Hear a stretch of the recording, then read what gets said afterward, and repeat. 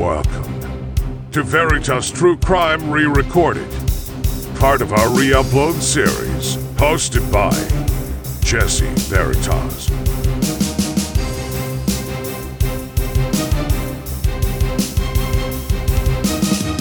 Hi everyone, and welcome to Veritas True Crime Podcast. This episode was originally released in January of 2022, which is National Stalking Awareness Month in the United States. It should actually be an international month of learning and recognition. The purpose of National Stalking Awareness Month is to encourage you to learn more about the prevalent, dangerous, and often misunderstood crime of stalking. Our story doesn't have a whole lot of mystery involved. We know right away who the killer is, but this story reads out like fiction. It's hard to believe that some of the facts we learn along the way. The significance of this story is that Lauren Giddings was a victim of stalking. Her stalker was obsessed with her.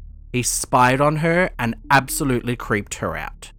The stories of victims of stalking, although not as popular in my opinion, definitely deserve a place in true crime podcasts, and I hope that you'll stick with me through the episode. There's a quick content warning.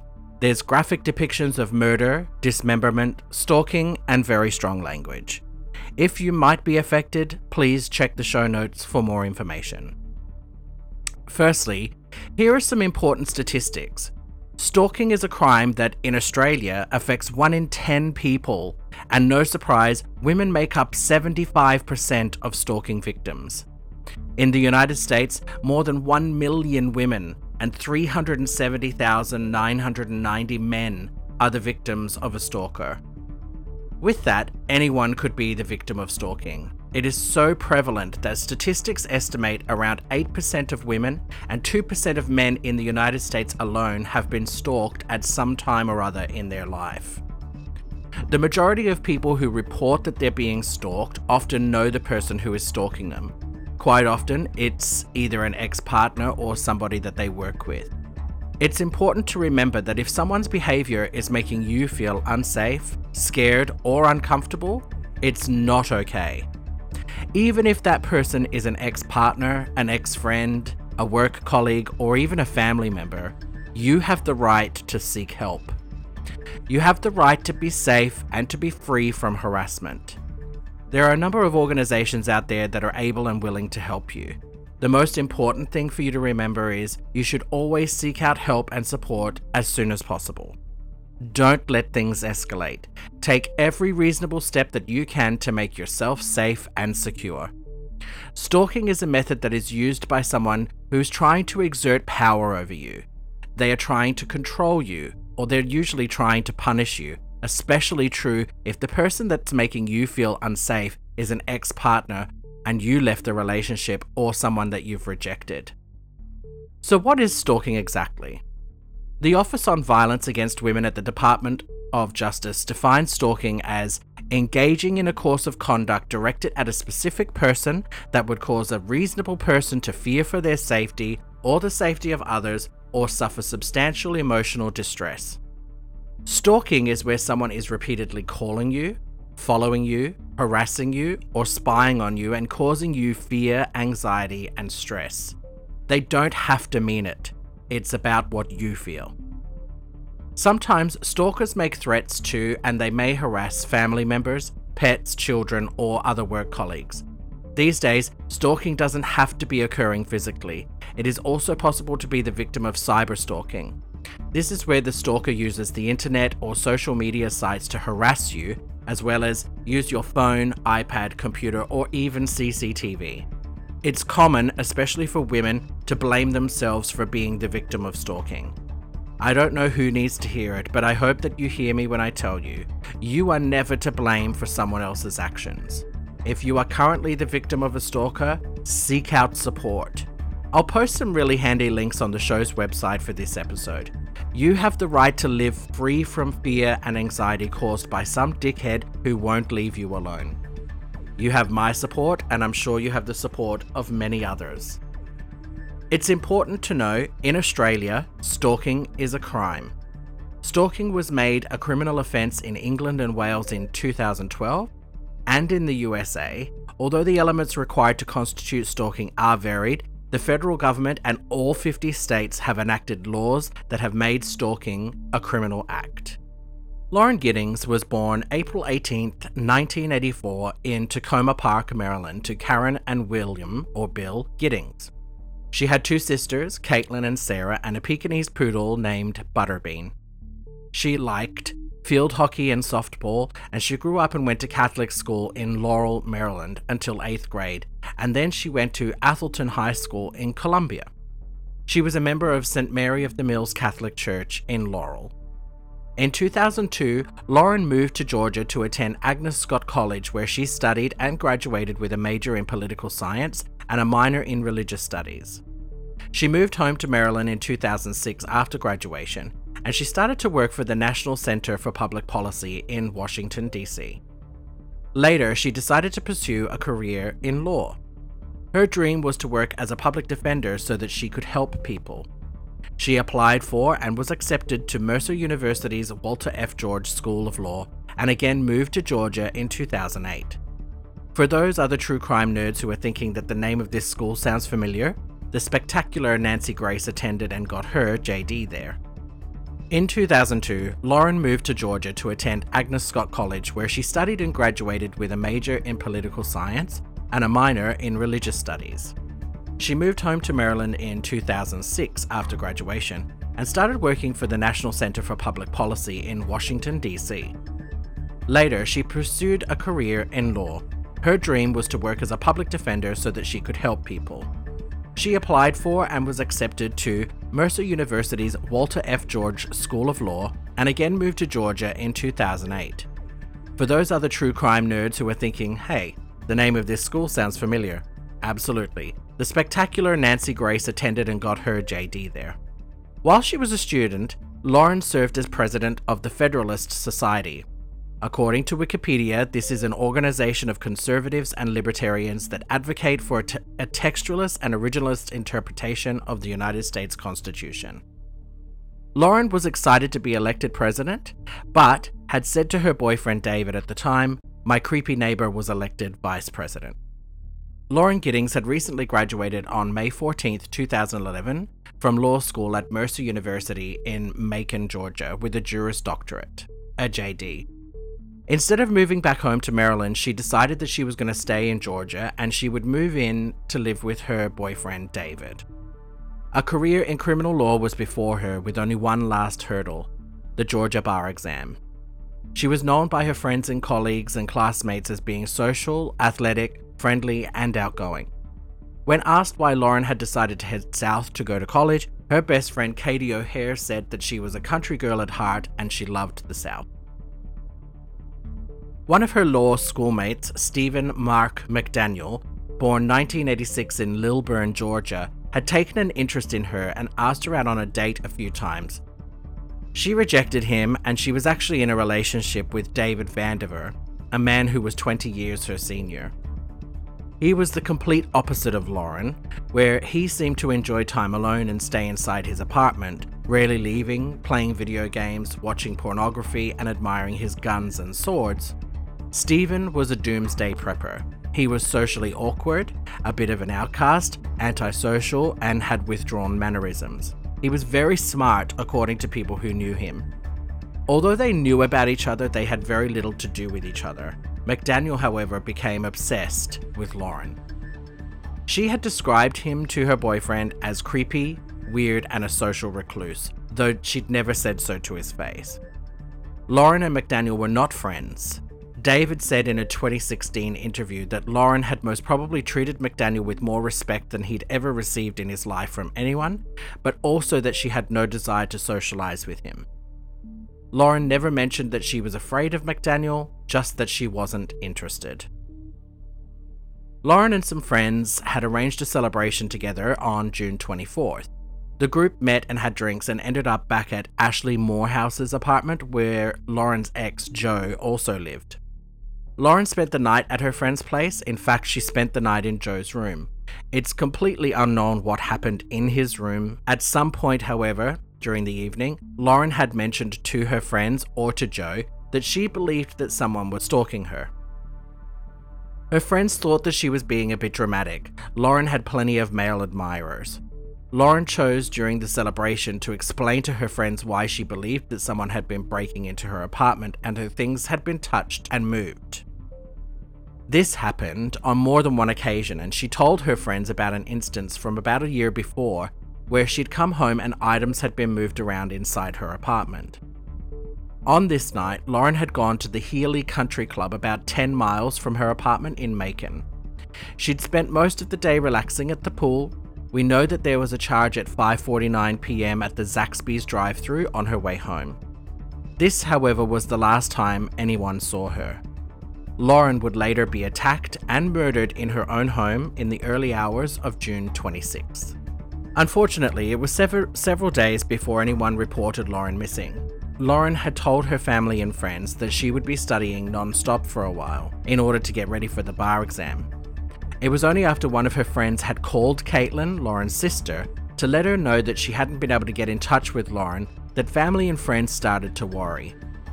Lauren's family asked Ashley and her boyfriend to attend the apartment to see if they were able to find her. Ashley had a spare key, so of course she was happy to go. This was June 30th. Ashley was interviewed by Dateline's Keith Morrison, and she told him that she had a bad feeling before they went inside the apartment. So much so that Ashley turned to her boyfriend and asked him if he was prepared to see whatever it was they may find inside before they walked in. He agreed, so they turned the key, entered the apartment. Inside, it looked like Lauren had started to pack her belongings. She was supposed to be moving to David's place about an hour away, but she hadn't finished. Her study books, keys, and purse were all there on the table, except where was Lauren? Ashley and her boyfriend decided to wait around in Lauren's apartment. They actually figured that she might be out for a run and would be coming back soon. Her car was parked outside, so obviously she hadn't gone far. When Lauren didn't return after several hours of waiting, Ashley called Lauren's parents in Maryland and explained what they had found in the apartment. Lauren's dad decided that he would drive the 11 hours to the apartment and start a search for her. Police were called around 12:52 a.m. and Lauren was reported as a missing person. Immediately, people began searching for her. Her beloved pooch Butterbean was staying with family in Maryland, in case anybody was wondering. Lauren had recently been there for her sister's wedding. In fact, her sister and new husband were on their honeymoon while all of this was happening. At around 1 o'clock a.m., two Macon police officers, David Descoteau and Doug Copeland, arrived at Lauren's apartment.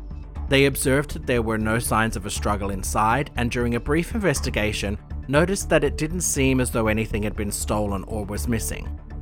Although the fact that Lauren had left her phone, purse, computer, and other personal items, it seemed unusual for someone to leave if they had gone away. The officers contacted a detective who asked them to write a report, which could be forwarded to the Detective Bureau for follow-up in the morning, and then to leave the premises, which they did. Detective Patterson and crime scene investigators with other detectives returned to Lauren's apartment at 9 a.m. to begin an investigation. When investigators were unable to find anything inside the apartment, they decided to widen the search for clues to the immediate area around. Outside, one of the detectives told the producers of the show In Ice Cold Blood on Oxygen that the wind direction changed at that very moment and they were hit with a very familiar smell. By following that smell of death, the detectives were led to an area where the trash was kept ready for weekly collection on the side of the apartments. They said that it has a very distinctive smell, so they had a good feeling that they were going to find a body. Interestingly, it was garbage collection day that day. When the police had arrived, they'd parked where they could because there were no parking spaces, and this happened to be blocking the garbage bins. So when the garbage truck actually rolled down the street ready to collect the trash cans, the driver saw that he wasn't able to access the bins, so he gave a smile and a wave to the detectives standing by their cars and continued driving without collecting from the apartments. This story could have had a completely different outcome had the driver of the garbage truck been able to collect those bins. Bibbs County Sheriff Lieutenant Randy Gonzalez opened the bin and two large black bags were inside. The first bag was just trash. However, Randy said that the second bag was much heavier, and he was certain that he was going to find human remains inside. Indeed, inside the bag was the torso of a white female. It weighed 92 pounds or 41 kilos. There were no other limbs attached. It was about 9:40 a.m. They searched through the other bins and were unable to find the head, the arms, or legs, so initially they were unable to identify that the torso actually belonged to Lauren Giddings. I think it's safe to say, though, that they probably had a very good idea. Randy further said that he had never seen anything like this before, and only a true monster could have done it. Now, you're probably thinking, weren't David and Joe suspects? Yes, absolutely, especially Joe, because he was the last person to have ever seen Lauren when she left his apartment in the morning after their celebration together. Lauren's friends recalled that they hadn't seen her leave. Joe had only told them that she'd left early. Many of the friends said that they had suspected Joe may have had something to do with Lauren's disappearance, and they later expressed their guilt at having suspected him. But of course, it wasn't a good look for Joe, though he participated fully in the police investigation. He had told them that when Lauren left in the morning, she told him he was going to the pool. When investigators pulled Lauren's financial records, they saw that she had paid admission to the Healy Country Club swimming pool that very morning, just as Joe had said.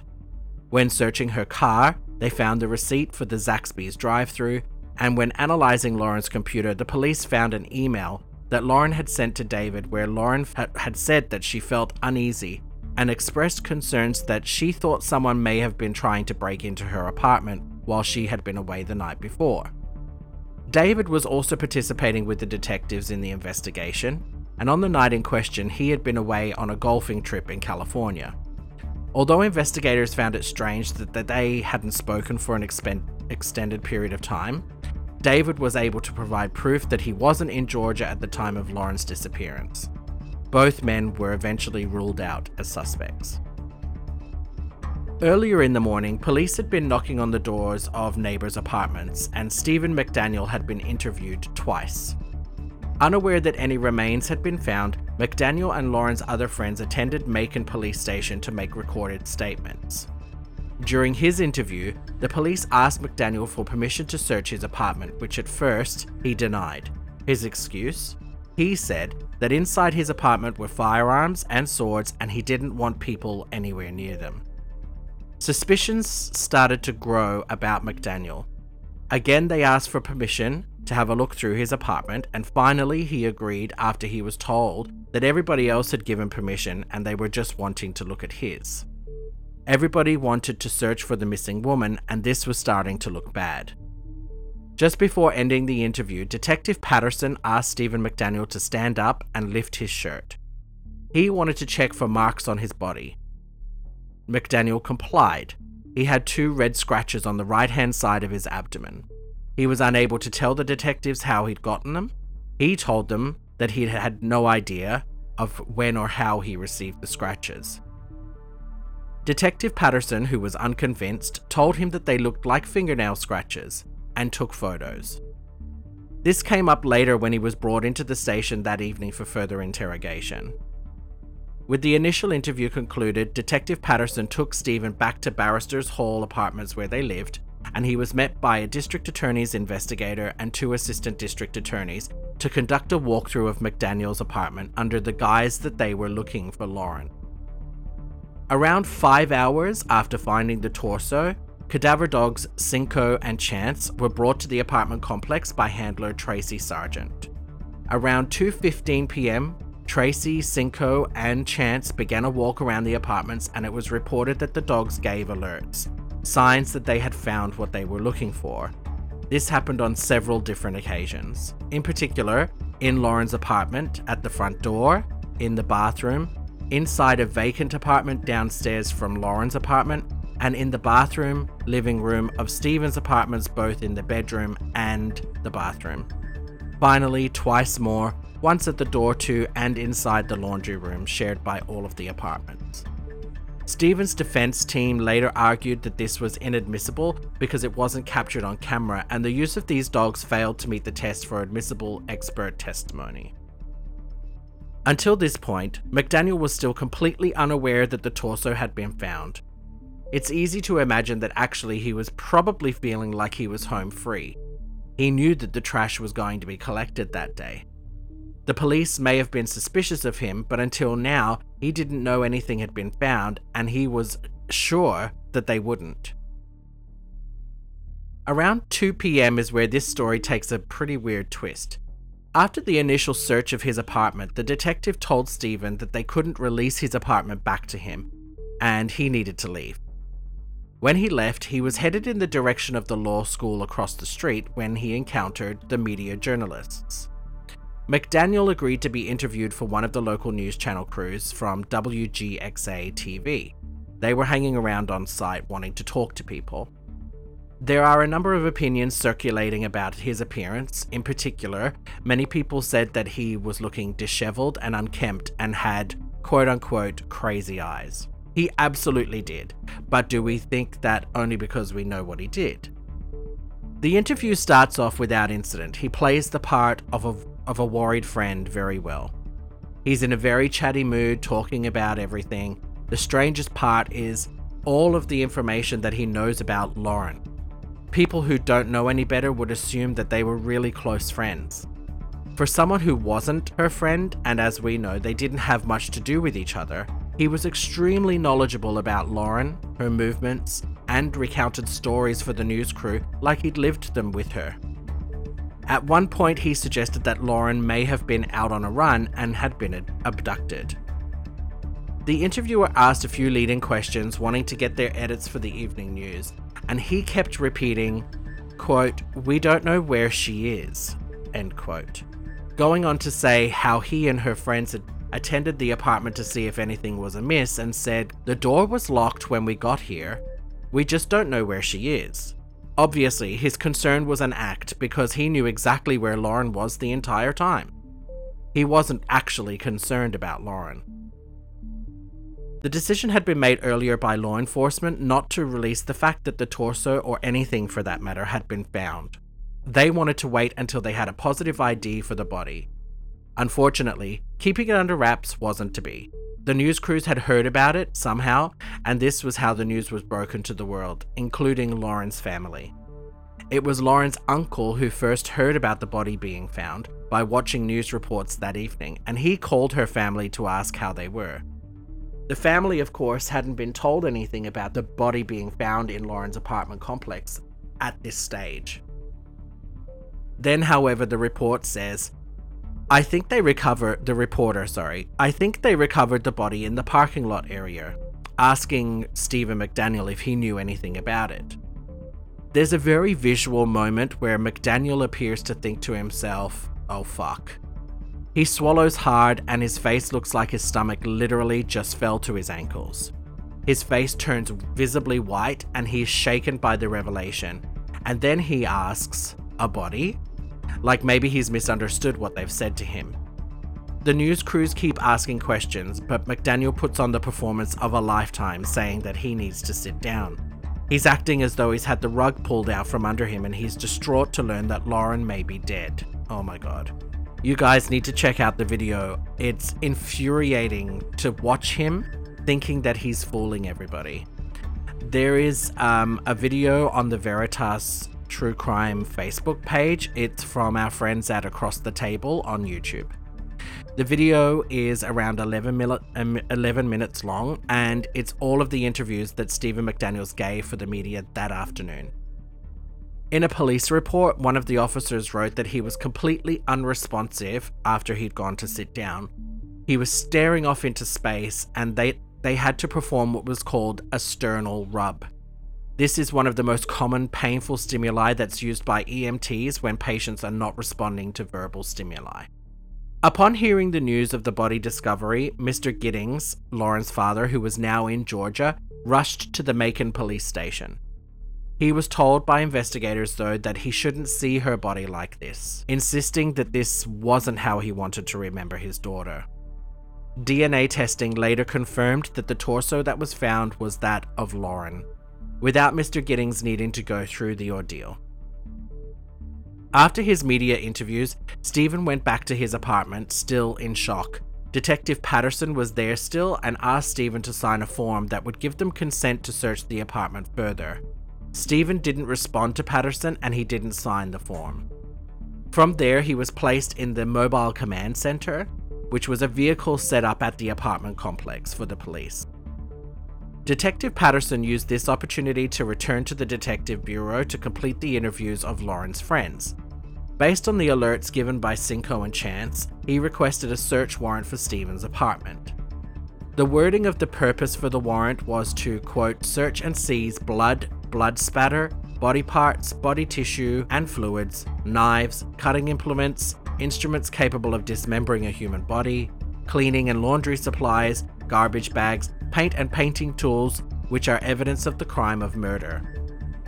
The warrant was issued at 8:42 p.m. and was executed at 11 p.m. Within hours, Detective Patterson applied for another search warrant for Stephen's apartment and yet another for his vehicle, which was a 1997 Geo Prison. This was issued at 1:55 a.m. on July 1st and executed at 3 a.m. the same morning, and then another one at 12:39 p.m. on July 3rd.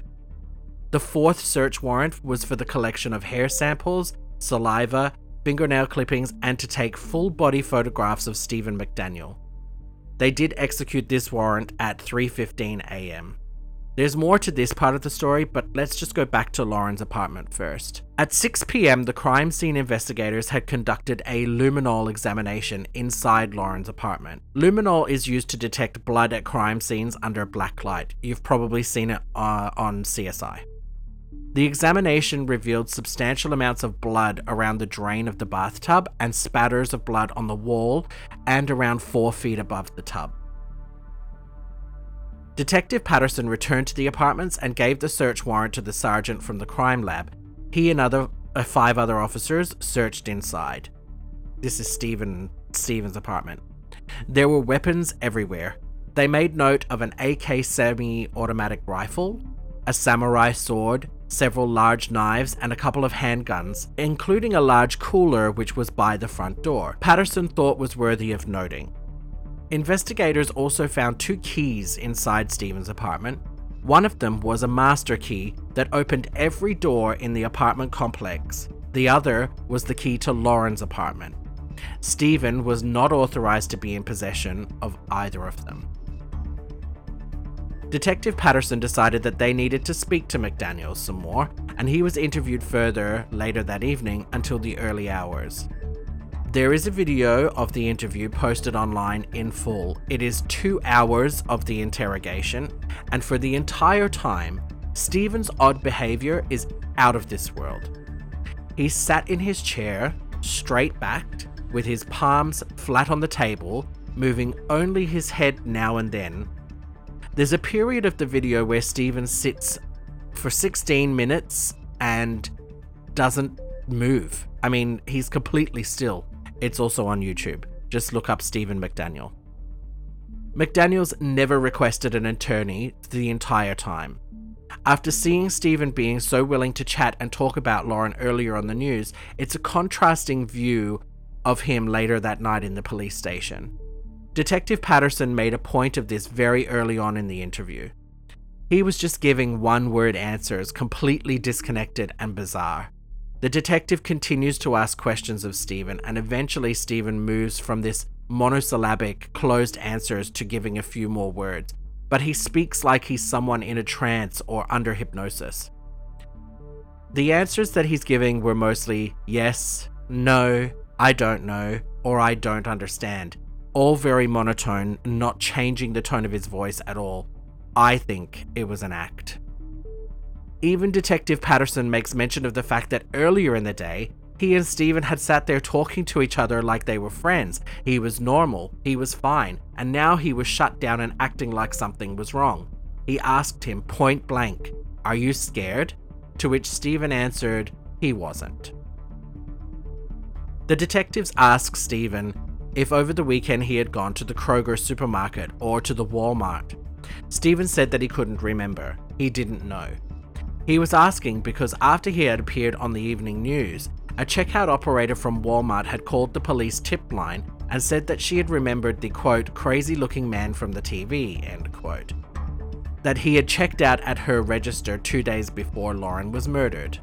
The cashier recalled that McDaniel had been there with another man, who she recalled was Moody, and the pair had bought a tarp, some rope, and hacksaw blades. She specifically asked if he was doing home renovation projects, and the man refused to answer, walking off, and McDaniel went with him. The investigators took the tip seriously, however by then Daniel had already been on the news in the news cycle on TV for days. People were seeing the clips regularly, especially his theatrics with collapsing and sobbing on TV. Still, detectives reviewed the security footage from June 23rd where the cashier believed that she'd seen McDaniel and his friend. Unfortunately, it wasn't him. Although the tip from the cashier turned out to be incorrect, police did see that McDaniel had indeed attended that very Walmart 5 hours after the reported sighting. So there, he did buy rope, 2 ponchos, a flash drive, and Sour Patch candy. I feel that it's necessary to mention here that Barristers Hall apartments have cameras installed. However, they are fake. The AT&T building beside the apartments also has cameras, but they haven't been working for around 5 years. If they had been working, they had a direct line of sight to the garbage bins where Lauren's torso had been found dumped in the garbage. During the earlier search of McDaniel's apartment, police found condoms. However, when Stephen had been interviewed previously by Detective Patterson and Detective Chapman, Stephen said that he was a virgin and was saving himself for marriage. Stephen was being interviewed by another detective, Carl Fletcher. He had been asking mundane questions of Stephen, things like eHarmony, where Daniel had been visiting regularly but hadn't had much luck meeting anybody. He asked about Stephen's hair, to which Stephen replied, "I just decided to grow it out." During the interview, Carl Fletcher asked Stephen about his condoms in the apartment. Stephen says that there were 4 condoms, and Fletcher asked how he got them. Stephen said that he stole 2 of them, one from each of the 2 apartments belonging to Randy and David in the Barristers Hall block where he'd gone, and entered without the residents' permission, and the others were from his sister where she was living at their home near Atlanta in Lilburn. There were questions about Stephen's grooming habits, the detectives asking him how often he bathed. Stephen answered that he would bathe a couple of times a week, whenever he got sweaty, though he said he does use deodorant every day. They even asked what brand of toothpaste he uses. In case you're interested, Colgate. While the detectives were taking fingernail scrapings and collecting other evidence according to the search warrant, Detective Chappell asked Stephen, "Do you think we're going to find anything with all this evidence?" To which Stephen said, "I don't know." He then went on to say that anything they did find would be a surprise to him. At around 5 a.m, Stephen had been interviewed for hours by different detectives, and now he had given a confession that he had gotten the condoms from the apartments in the complex without permission. He confessed that he had illegally entered the apartments somewhere between December 26, 2008 and January 31, 2009. Stephen was arrested and charged with 2 counts of burglary. He admitted that he had used a master key which gave him access to all of the apartments at Barristers Hall. A search warrant was issued and investigators were able to conduct another search of McDaniel's apartment. They collected up his knives, swords, firearms, along with other key pieces of evidence, including the master key for the apartments. Among the evidence was a flash drive that had belonged to Lauren and contained many personal photos. A pair of underwear, confirmed to have Lauren's DNA on them, was also found in Stephen's sock drawer. Packaging for a hacksaw was also found in the apartment, but no hacksaw.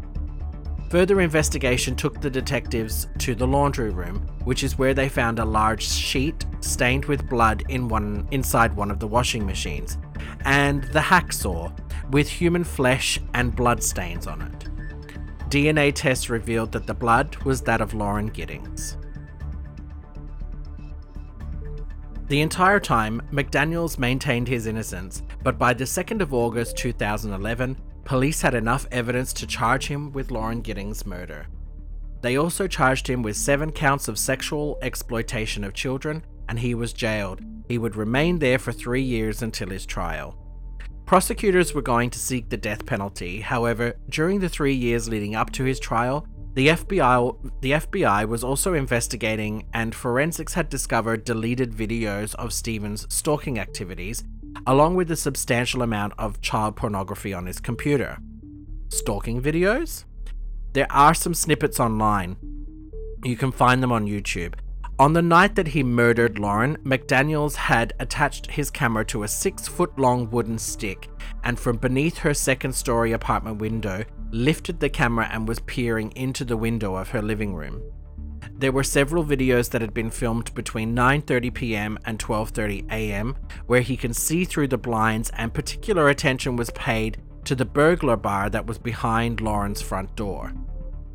Forensic investigators also managed to recover photos from Stephen's camera, which was seized during the search of his apartment on June 30th. The photos were from inside Lauren's apartment 18 days before her murder. His computer also gave investigators a glimpse into his depraved mind and said that it was a clear indication of his obsession with Lauren. They were able to uncover internet history where Stephen had been looking at Lauren's social media. A lot, multiple times a day. In April 2008, he had been looking at Lauren's Twitter account just moments after searching for nude photos of her on the internet. That same day, investigators said McDaniel had searched for 3 different variations of the phrase, molest sleeping girl. The FBI recorded that McDaniel spent multiple hours visiting pornography sites, dating websites, looking at advertisements for escorts, reading erotic fiction, and searching for nude photos of different celebrities. They said that he also spent a significant amount of time watching movies, searching websites about guns and sex toys, and interestingly, he had been writing blog posts on a website called Operator Chan under the screen name SOL. In May, McDaniel had typed Lauren Giddings into his search engine, and just a few days later, he was looking at her Amazon wishlist. On June 7th, Stephen was searching for photos of Lauren on a photo sharing website, as well as photos of other unnamed women on the same website. A few hours later, he was looking at social media site LinkedIn at Lauren's profile, and then he Googled her name and looked at her Facebook.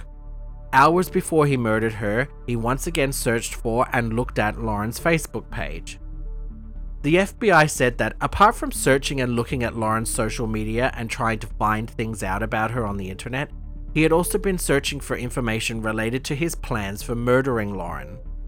They stated that as early as May 1st, Stephen had typed, quote, escape prison, end quote, into Google.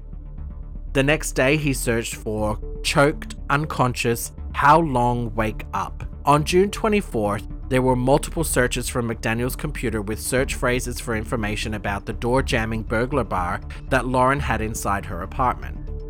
Stephen had been pretending to be concerned for Lauren's well-being and searching for her with her friends, knowing the whole time where she was, and later on, just 4 hours before Lauren's torso had been found, he had made a search to find out how to erase his browsing history, obviously to cover his tracks and to hide his obsession with her.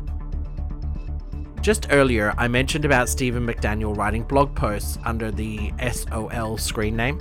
Apparently this stands for Son of Liberty. He's used the Son of Liberty moniker a few times in the past and had written in some of these blog posts that he had been desensitized to violence and gore, mentioning movies where people were depicted as being disemboweled or dismembered. He would also talk about drugs like chloroform and how they could be used to subdue and incapacitate someone. In a chat room in 2010, SOL described his numbness to violence as part of a discussion about the 2007 movie The Girl Next Door. You can check out IMDb for more information on that one. He wrote that the movie was one of the few films I've seen in the last decade that I can appreciate, direct quote. He also said that the film didn't make him cringe, quote, it was just, driving nails through a man's testicles, cutting off a woman's nipples with a pair of scissors, severing fingers and making a necklace out of them.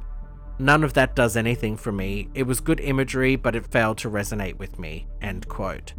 He continued in his post, quote, "Yes, I can watch a man disemboweling himself by crawling across a room while his intestines are clamped to a hook and not feel even the slightest disgust."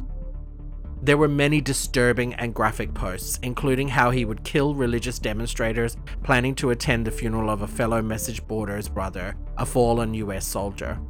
He went into details about how he would slaughter the entire group and ensure that they were all dead, then sit on the ground with his gun several paces away and just rock back and forward on the ground, eyes wide and blank. Sound familiar? He goes on to write that he would remain in that state for at least a day. He wouldn't talk or communicate, he would just have a blank, unfocused stare, and that once a new stimulus is introduced, such as a family member or photo of his brother, he would shake his head and look around in a panicked manner and ask where he is and what's going on. Again, familiar? He did all of this after the torso of Lauren was found and whilst he was being interviewed by the police. He finishes his post by saying that he would, quote, "keep the story consistent and put a sad look on," end quote. He also said that he may end up institutionalized for a while, and they may take my guns and my ability to purchase more, but if I stuck to the story, it's doubtful I'd end up in prison, telling readers that this was all hypothetical, of course, his favorite kind of story. Stephen McDaniel, under the SOL screen name, also posted about his sister. The post had the title, "My Waste of Space Sister." Glenda McDaniel, Stephen's mother, later confirmed some of the details that had been written in the post, including that his sister suffered from neurological disorders. Then came the straw that broke the camel's back. A photo that was recovered from Stephen's camera seized during the search on the apartment June 30th, 2011. Stephen had deleted the photo, but it was found. 18 days before the murder, Stephen had been in Lauren's apartment and he had snapped a photo of a certificate that Lauren had received from her law school. The photo was staged in a way to include some of Lauren's personal belongings. The Peeping Tom videos were also recovered, and this compelled Stephen McDaniel to finally plead guilty to Lauren's murder on April 21st, 2014. Of course, it wasn't as easy as that. The Giddings family had filed a wrongful death suit against Stephen. He wanted them to drop that, and he also wanted the burglary and child exploitation charges dropped against him. In return, he would give a full, truthful, and verifiable confession. 3 years had passed, and the entire time, Stephen McDaniel had maintained that he was innocent and he didn't know what had happened to Lauren Giddings, his law school classmate who had been brutally murdered and dismembered, and to date, only her torso had been found. After the FBI had found damning evidence against Stephen, including photos and videos from inside Lauren's apartment, finally, he agreed to a plea. Part of his plea was that he would write a confession for Lauren's family. The full one-page document is available on our Facebook and Patreon websites. In his confession, he wrote that he entered Lauren's apartment at around 4:30 a.m. using the master key that he had somehow gotten a hold of. He was dressed in black, wearing gloves and a mask. He says he went to Lauren's bedroom and stood there, watching her sleep. As I took another step, the floor creaked and she awoke.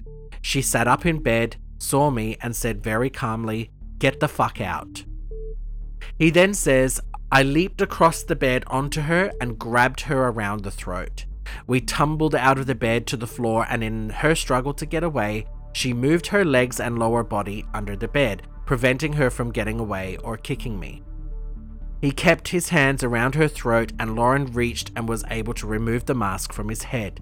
She pulled it off, and he says that Lauren said, 'Stephen, please stop.' He continued to strangle her, however, until she stopped moving, saying that he stayed like that for as long as 15 minutes. He then went on to write that, 'I dragged her into the bathroom and placed her into the bathtub. Then I returned to my apartment.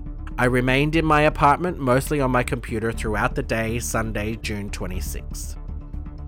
Stephen tells of going back to Lauren's apartment with the hacksaw, which was recovered in the laundry room, to dismember Lauren, saying that he removed her head and her limbs, wrapping them in several black trash bags, all separately, and then took them to different dumpsters at the law school across the street from their apartments. McDaniel told his own lawyer that he sat there and cut off every single finger and bone and appendage on her hands, and then threw them all down the toilet, flushing them one at a time. He wrapped her torso in another black bag and put them in the garbage on June 28th before daylight. He says that he cut up the mask and the gloves and also flushed them down his toilet. He then says that he cleaned her bathroom. Lauren's torso was wearing shorts when it was found, and Stephen says that he didn't sexually assault Lauren before or after her death. In what can only be seen as an insult to Lauren's family, Stephen offered no explanation as to why he killed Lauren. He claimed that it was difficult to explain and he didn't understand it himself. He maintained that Lauren was his friend, although no one agreed. Lauren was kind to him because she knew no other way to be, but they were not friends. He gave an apology to her family and said that he didn't expect forgiveness and he didn't deserve it. You can read the confession, it's a lot of fluff, it was a last-ditch effort to spare him from the death penalty, and it seems it worked. On April 21st, 2014, he was sentenced to life in prison, and although it's unlikely he'll ever come out of prison, he will actually be eligible for parole in 2041. Let's just hope that that doesn't happen. Any judge would be mad to give him freedom. But then, stranger things have happened. Just recently, in 2018, Stephen McDaniel tried to have his conviction overturned and to have the trial that he never had. He claimed that he was wronged by police and that his lawyers gave him ineffective counsel. Thankfully, that appeal was rejected and Stephen remains in prison, a convicted murderer. The life of Lauren Giddings was taken by a sex-starved virgin, crazy and obsessed by a person who had shown him kindness. He violated her safe space and in that space took her life after stalking and obsessing about her for months, maybe years. The murder was cold, calculated, and heinous. Stephen McDaniel is exactly where he should be, and if there's any sense in this world, he will stay there until he draws his last disgusting breath. He's a threat to society, and the fact that he was even having the option to get out of prison is absurd. He's evil, and he should remain locked away in prison. In the 11 years since Lauren's murder, her sisters have been married and started families of their own. Her sister Caitlin says that her 6 nieces and nephews know who Aunt Lauren is. They spend time each year celebrating her birthday and they talk about her with love, all the time. Though they haven't talked about how she died, the children do know that she has died. Caitlin did say that when the time comes for them to learn about how Aunt Lauren died, she has no doubt that it will be a difficult conversation about why and how there is evil in the world. The beautiful thing that I read in one of the notes, Lauren's other sister said that all they have is constant memories of Lauren and that they think very little of Stephen McDaniel. They don't think about her death or who killed her. They just think about and remember and continue to love her. This episode was originally published sooner than it was meant to. It was published in January of 2022. This is part of the re-uploaded series because we had some issues with quality and episodes being deleted. I hope that you've enjoyed it. I hope that you enjoy all of our stories. Please do give us a 5-star rating if you do like it. It helps us to show up for other people to listen in. If you didn't like it, instead of giving a 1-star or writing something negative, please do get in touch and have a chat with me. I'm always open to communication. Rating our show helps to get the word out to others and it gets us appearing on lists and getting recommended. So, if you'd like to stop by our website, it's veritastruecrime.com. You can click on the Contact Us button and we'll have a chat. I love to banter. If you'd like to co-host the show, maybe get in touch with me too. I'd love it if you'd also stop by and like the Facebook page or follow us on Twitter at Veritas Crime, or maybe you'd like to check out our Patreon page and start getting some exclusive content for very little every month. It doesn't help. It helps us to get episodes out to you, and also it will make you part of the show. We're working on some live streams and more, and all of the links are on our website. I hope that you've enjoyed this special Stalking Awareness Month episode as part of the re-upload series. Join me next time for Veritas True Crime. Remember, the truth is mighty and it will prevail. Until next time, my friends.